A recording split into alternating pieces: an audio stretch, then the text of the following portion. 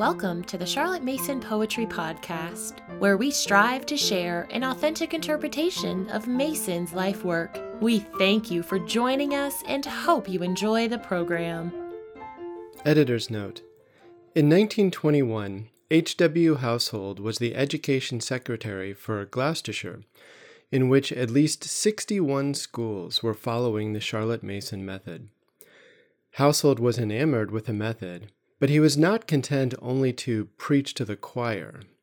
Therefore, he wrote articles for two British journals, the Teacher's World and the Journal of Education and School World. In January of 1921, the Parents' Review received permission to publish both pieces combined into a single article. The document provides a powerful overview of the impact of Mason's ideas and how it was presented to a wider audience only 2 years before her death. Today, we share the Parents' Review version with the hope that it will inform and inspire you a century after its initial publication.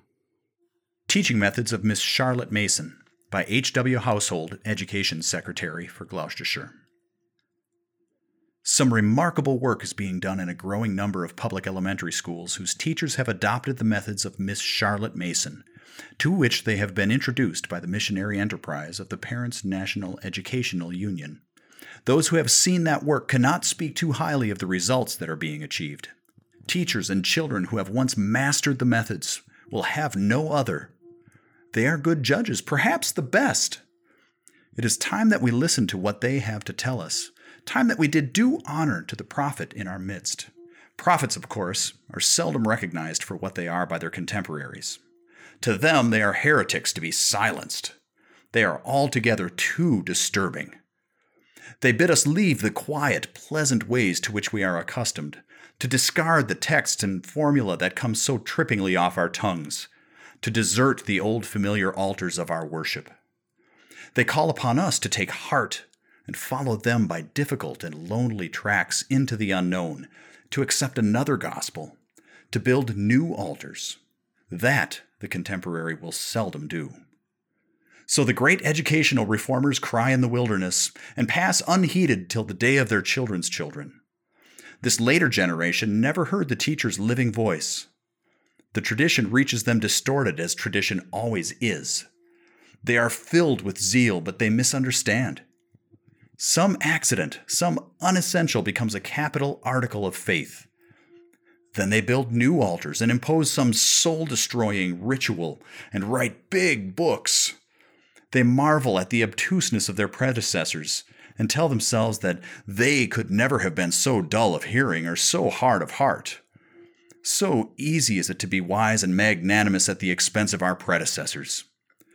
Only the prophet of our own day knows how deaf and stubborn we ourselves can be. Miss Mason will be recognized by another generation as a great educational reformer. The writers of books on education and the masters of method of that day will have much to say about her. They have obscured or distorted the meaning of many a healing message in the past, and they'll obscure hers. It would be well if we listened to the prophet herself while she is among us and learn from her. Miss Mason starts from common ground. We all admit the failure to get interest. Too many of our pupils will not listen to us and do not appear to want to learn. Miss Mason tells us that they ought not to have to listen to us, and it is just because we make them do so that they are not interested and do not learn. She gets interest. Her methods have been tried with every type of school and child and teacher, and they have succeeded everywhere, even in a cheerless and neglected little country school that for years had been almost inefficient and that was selected for that very reason. No one could say that that was anything but stubborn and unlikely soil. Let Miss Mason tell how it was done. It has come to us of the Parents' Union School, she says, to discover great avidity for knowledge in children of all ages and of every class, together with an equally remarkable power of attention, retention, and intellectual reaction upon the pabulum consumed. The power which comes into play in the first place is, of course, attention in every child of any age, even the so-called backward child. seems to have unlimited power of attention, which acts without mark, prize, place, praise, or blame. This fact, clearly recognized, opens great possibilities to the teacher, though his first impulse be to deny statements which seem to him sweeping and absurd. Sweeping and absurd, no doubt the statements seem, when we recall the lessons we have given and the children we have taught. But many a teacher will bear witness that they are literally and exactly true. We have made, too, says Miss Mason, a rather strange discovery, that the mind refuses to know anything except what reaches it in more or less literary form. It is not surprising that this should be true of children and persons accustomed to literary atmosphere. But that it should be so of ignorant children of the slums points to a curious fact in the behavior of mind. And again, Mr. Fisher says, there are books and textbooks, and the day is at hand when we shall all see that the latter are of no educational value. Some teachers of science have protested, but Miss Mason has her answer. We have a contention with some teachers of science who maintain that a child can only learn what he discovers for himself de novo. The theory is plausible, but the practice is disappointingly narrow and inexpansive. The teacher has got his knowledge through books. Why, then, are they taboo for the children? The French scientists know better. They perceive that as there is an essence of history which is poetry, so there is an essence of science to be expressed in exquisite prose. We have a few books of this character in English, and we use them in the PUS in conjunction with fieldwork and drawing, a great promoter of enthusiasm for nature. Who that has read the charming books of Henri Fabre but will agree? Now we get at the heart of the method. Give the children the sort of knowledge that they are fitted to assimilate, served in a literary medium, and they will pay great attention. What next? Here we have a word of ancient wisdom for our guidance.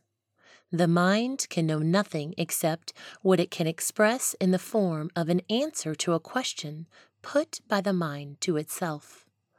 Observe, not a question put by an outsider, but put by the mind to itself.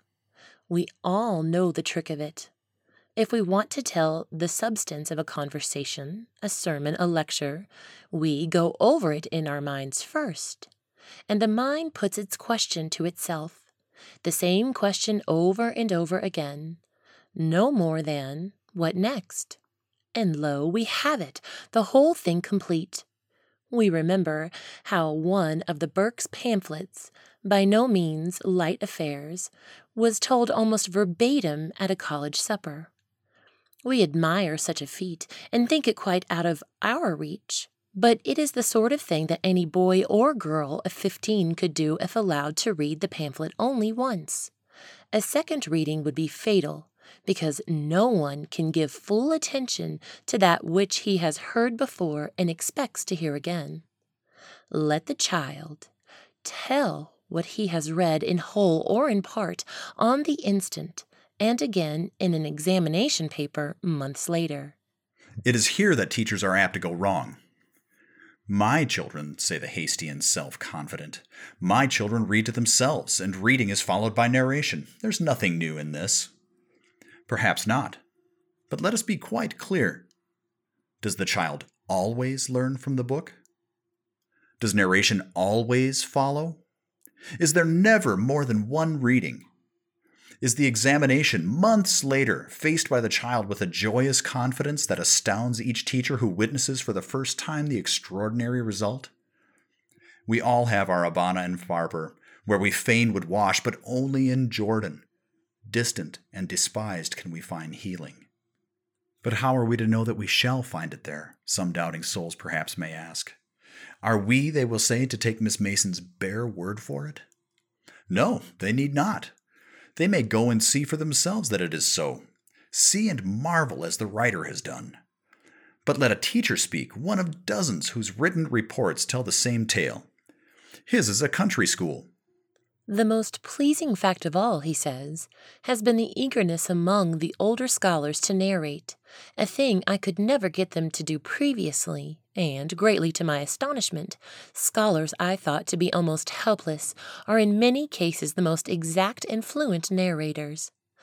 Because of the oral work, the scholars have enlarged their vocabularies, can express their ideas more exactly, and exercise a greater amount of intelligence in answering problems and questions based upon the work studied. It's wonderful, says another, how the expression in written work has improved, and what quantities will be written. That extraordinary change in the almost hopeless is testified to again and again. What has surprised us most, says the headmaster of a big boys' school, is the ready way boys absorb information and become interested in literature which we have hitherto considered outside the scope of primary school teaching. A year ago, I could not have believed boys would read Lytton's Harold Kingsley's Hereward and Scott Talisman with real pleasure and zest, or would study with understanding and delight Shakespeare's Macbeth, King John, and Richard II. But experience has shown that we have underrated the abilities and tastes of the lads we should have known better.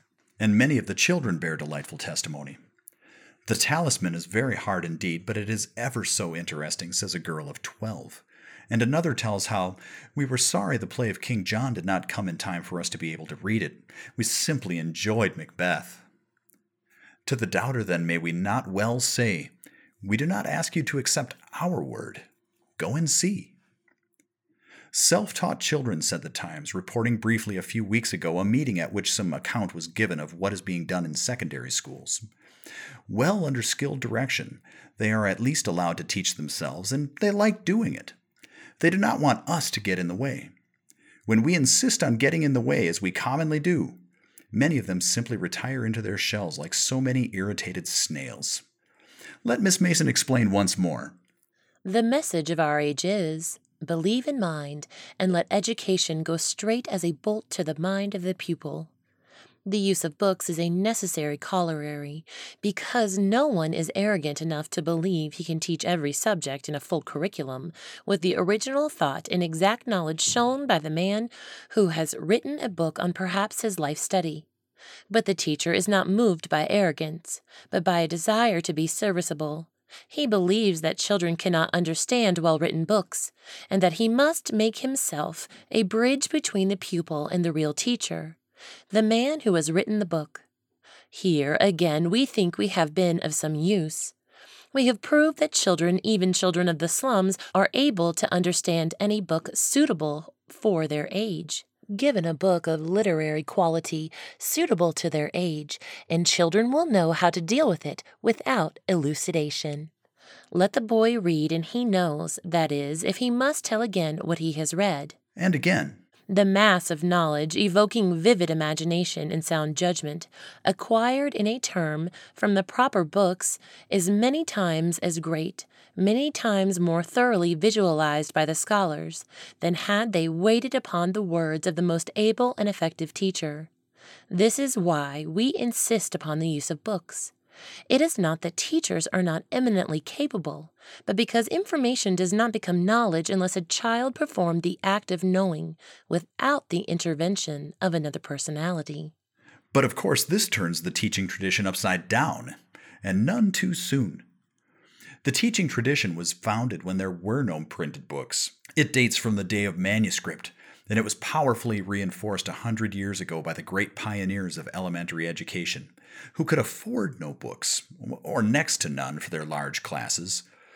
Even within the memory of many men and women who are still teaching, 3 books a year, little books of poor quality, were the meager allowance of the child in the elementary school. The teacher had to talk. There was no other way. With great skill, the training college equipped him for the task. It is proud of what it did, and so is he. And they are rightly proud. But they ought not to have had to do it. And now that it no longer need be done, now that books can be provided, they cost more, of course, than the elementary school even in these days has been used to spend. There should be an end of chalk and talk. The popular estimate of the teacher has been very irritating, but it has not been wholly unjust. In the general eye, he's an autocrat, slightly severe, rather inclined to repress inconvenient initiative, to set one pace which all must keep. His foible is omniscience. His word is law. Children, and very often adults, must listen to him with respect, and above all in silence. It is for him to fill the stage. They are but the crowd. That, with just a touch of caricature, describes not unfairly what the long tradition of oral teaching has made him. Miss Mason's teachers leave the stage to the child and the book. They are but the prompters in the wings. They speak when they are needed. It is the child who is all important. Joyfully, and there is a new joy in their faces, they serve him, and by serving learn the last secret of their art. In a previous article, the leading principles that underlie Miss Mason's methods were set forth, for the most part in her own words. The passages quoted were taken from one of her most recent pamphlets, A Liberal Education in Secondary Schools. Nothing could be clearer or more suggestive than they are. But difficulties arise when the first attempt is made to apply new principles to working conditions, and a few teachers who were not already familiar with Miss Mason's work would find it possible to adopt her methods without further explanation. There are quite a number of difficulties, some real, some imaginary, that have to be faced and overcome. Fortunately, if one is faithful to Miss Mason's principles, they are soon overcome. The writer has had many opportunities of seeing and hearing what they are. He's only an administrator now, but once he was a teacher, and his fellow teachers of today are kind to him and tell him many things that without their help he would never learn. Some part of what he has learned from them about the working of Miss Mason's methods he will try to pass on to others. At the outset, there was some uneasiness about the examination that comes at the end of every term. The record of examinations in the primary school is not a good one. Those who remember what they once were want no more. Examinations, they say, must lead to cramming. These examinations, however, do not. They cannot if the method is followed faithfully. The child reads the book once. A second reading, you will remember, would be fatal. Narrates what he has read in whole or part on the instant, and again in an examination paper months later. No revision is attempted. It is unnecessary, and the syllabus is so full that there is no time for it. So cramming is impossible. But, some will say, my children could never work an examination paper under such conditions. Let them try. Their experience will be that of an assistant mistress who has a class of 8-year-old girls. Miss Mason's scheme, she writes, is at present one of great surprises. We did not take any examination at the end of the summer term, the first, and many sighs were uttered and great dread felt when we heard we were taking the Christmas examination. The feelings of utter helplessness and chaos grew worse as the dreaded Monday morning came. There was no relief when the questions came, many of which were on the first lessons of the term. The teacher stood before the class and gave out the first examination, a history question on the very first story told in the last week of August. For a moment or two there was a blank. Then one by one the children pulled themselves together and gathered up from the backs of their memories with most wonderful results. Hardly a tiny detail was missing by the time they had finished. After the first plunge, the teacher breathed, and each examination was waited for with greater and greater serenity. Of course, after this, it's not surprising to learn that the children themselves like the examinations. They always like doing difficult things that they discover to be within their power. Even the 7-year-olds take their share, dictating their answers for the most part either to their teacher or to some older scholar who has been sent in to help. The examination papers are set by Miss Mason herself. The same papers are worked all over the world by children in schools of many types from many kinds of homes. There is a bond between all these children, a very real bond that works for good. Children born and bred under the most diverse conditions have common interests, the interests that arise from common studies, common tastes. They are reading the same books, learning the same poetry, acting the same plays, studying the same pictures. When they meet in afterlife, the tiresome class barriers that only exist where there are no common interests will vanish. Those who have been Miss Mason's children will be able to talk to one another about all that they have in common, as boys or girls who have been through any other famous school. Reading the same books, says someone. How can that be? Surely we can choose our own books. No, Miss Mason chooses them. If she did not, the examination would be impossible. The essential interweaving of the subjects would be imperiled. The bond of union between all the schools and all the children would be dissolved. There comes down each term a printed program for each class with its lists of books and the amounts to be read. Those programs are the fruit of a life's study. They've been carefully worked out and experimented with. Each item has its relation to the rest. They are the suggestions which a great teacher offers to her fellows. However strange it may seem, they are welcomed. After all, we are not so unaccustomed to having books prescribed for our use. Are there not syllabuses and examinations well known to all of us that at one time or another, as pupil or teacher, we have followed without protest, though perhaps protest would not have been wholly undeserved? Let us take heart. It is not possible to print in full a program for a term, but let us glance at some of the books which form 2 A and B standards 4 and 3 used during the autumn term. For English history, they were reading Arnold Forster's History of England, pages 326 to 396. The contemporary French history was being studied in Miss Creighton's First History of France, pages 157 to 189. At the same time, the class were reading A Midsummer Night's Dream and Scott's Kenilworth, and were learning Macaulay's Armada. The 2 histories, of course, are always in the program. The other books change term by term to suit the period that is being studied. For geography, they were reading Book 3, pages 83 to 122 of the Ambleside Geography books, chapters on some of the English counties, and some books of travel, adventure, and sea warfare.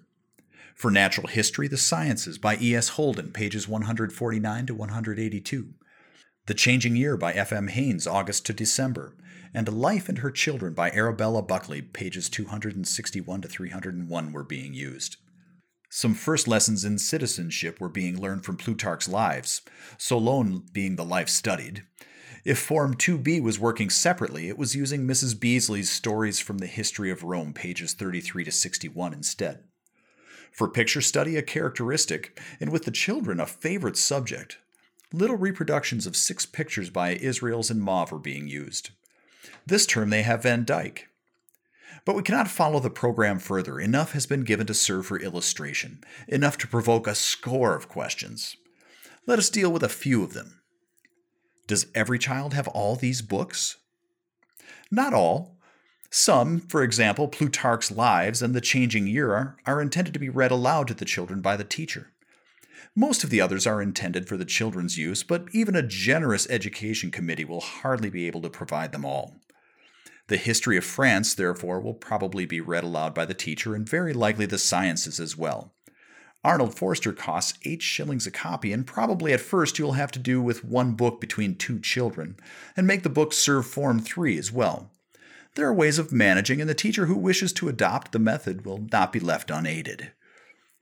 These books, it will be said, are very hard, much too hard for the children of a village school.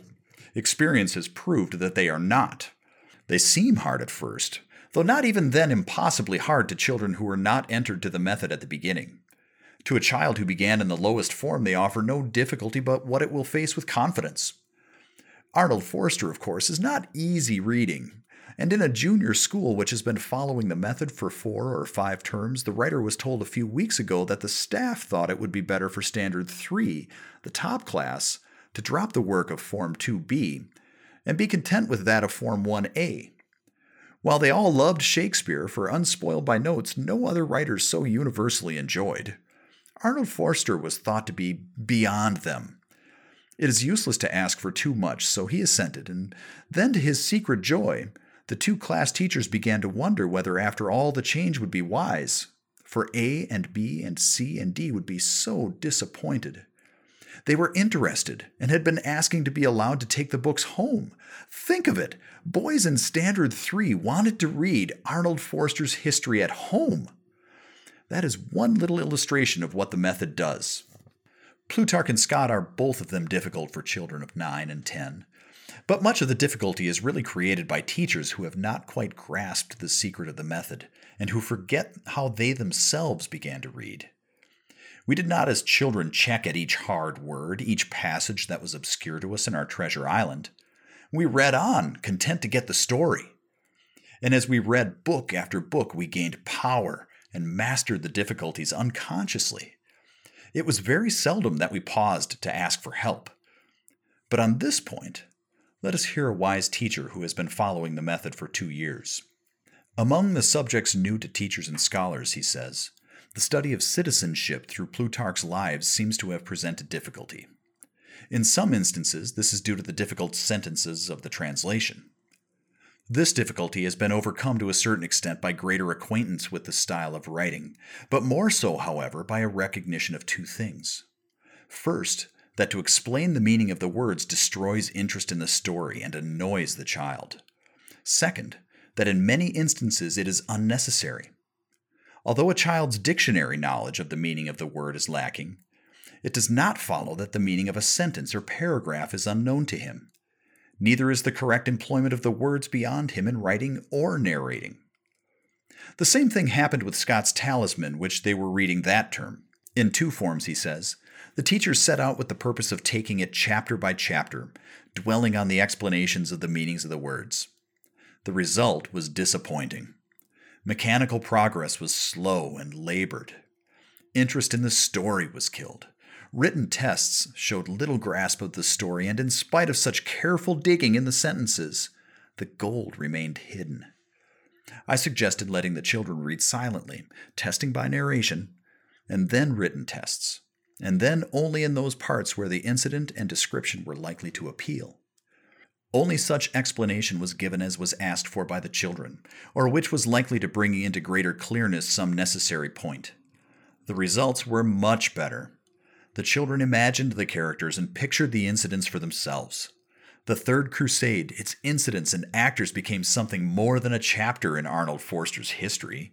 Written tests showed that the author had been followed, and in reproducing his story, the children reproduced his words. We will interfere too much, forgetting Miss Mason's warning and making of ourselves an unnecessary bridge between the pupil and the real teacher, the man who has written the book. Another student of Miss Mason's methods gives us the result of her experience. In the schools, she says, where the teachers did not explain and interpret, but let the knowledge make its own appeal, the children prove their natural capacity to understand. Let us have faith in them. Our troubles generally arise because we forget what Miss Mason has told us. The full development of the power of narration calls, of course, for skill and judgment on the part of the teacher. One needs to see a good teacher take a lesson. The first attempts are humble, but the amount that is read before narration follows soon rises from a sentence to a paragraph, a page, or with the older children, considerably more. With large classes, every child cannot narrate at each lesson, but all are ready to narrate. Many will contribute points that the narrators omit and help to build up the story. Some children are extraordinarily exact narrators, reproducing the writer's very words in many passages. But it is no mere parrot memory that is brought into play, for both the knowledge and the vocabulary become the child's own. They are, as it were, fused in his mind. They are at his command and reappear at the most unlikely times. The effect upon the composition of all this reading of good books followed by narration is nothing short of startling. The quantity that even children in Standard 3 will write is beyond belief. Equally beyond belief are the wealth of language, the feeling for style and rhythm, the reasoned sense of order. What next? The kindling imagination, the love of literature, the beginnings of a perception of what wide reading means. Of course, this looks like the exaggeration of an enthusiast possessed by a new idea. To such a charge, the writer can only reply as he has replied before, "Go and see." He believes that many of the children of 10 to 12 years of age in primary schools that are following the method are racing ahead of their fellows in secondary schools who come from favored homes. No one can say of them what is so often said of the children from the primary school, that they come up to the secondary school unable to study when left to themselves. But enough. There are many other things to say, but they must be left unsaid. They all point the same way. One thing, however, must not be omitted, and that is that those who wish to adopt the method will get the individual help that is essential if they write to the Secretary of the Parents' National Educational Union at 26 Victoria Street, London, Southwest. Those who know and honor Miss Mason will be their ready helpers. The Ambleside Method in Secondary Education.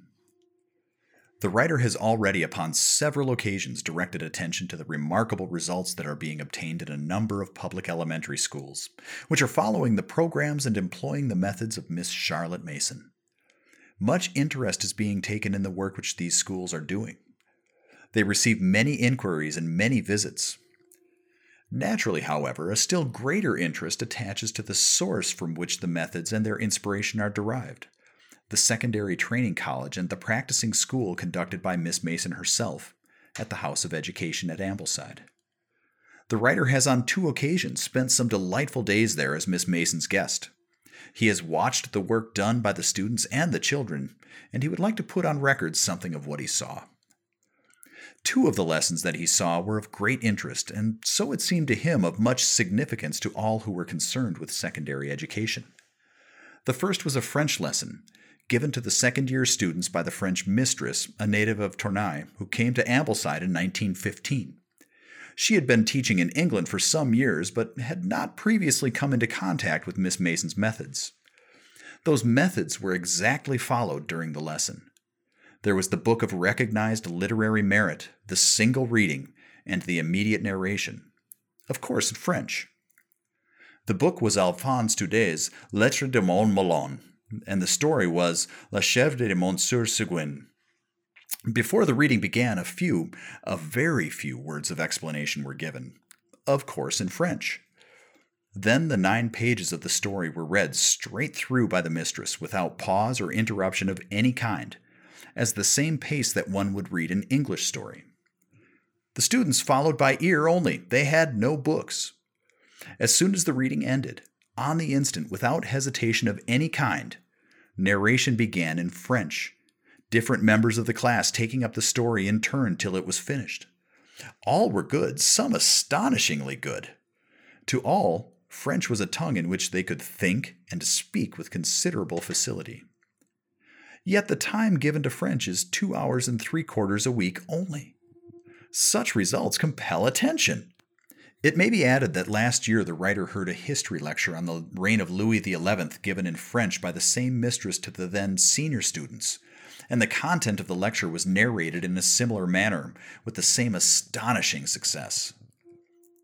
The second lesson, a short lesson sandwiched between others as a demonstration for the visitor's benefit, was given by a student to Form 5 in the practicing school, girls whose age ranged from 16 to 17 and a half. The form is reading Browning's A Death in the Desert. The 40 lines beginning, "Go back far, farther to the birth of things," were read straight through by the girls in turn, the rest following in their books. And again, without pause or hesitation, after the one reading, narration began. And the girls in turn took up the paraphrase of the difficult lines in well-chosen language and with a precision that bore witness to their close attention and to their thorough understanding of what had been read. In every class it was the same. The oral narration and the written composition, the reports of lessons were of extraordinary excellence. There had been interest, there had been close concentration, and the result was power, mastery. 2 other features in the methods compel the attention of those who are familiar with the work of the public schools and of the public secondary schools. The first is that interest, attention, and concentration are secured, and all the extraordinary results that flow from them are obtained without mark, prize, place, praise, or blame. The second feature is equally arresting and suggestive. There's no evening preparation, and by the whole of that amount the hours are shortened. There's no revision for examination, and the time spent over revision in other schools is saved. The examination at the end of each term is as searching as one could wish, but what is read once and then narrated is known, and no revision is required. In the elementary schools, interest, attention, concentration are as easily obtained. There's the same power, the same mastery. The writer could produce many exercise books and examination papers in literature, history, and geography, which, for their facility of expression, their range of vocabulary, and their wealth of ideas, would bear comparison with similar books and papers in any secondary school. If you have enjoyed this episode, please leave us a rating or a review on iTunes. Thank you for listening to the Charlotte Mason Poetry Podcast. We hope you enjoyed the program.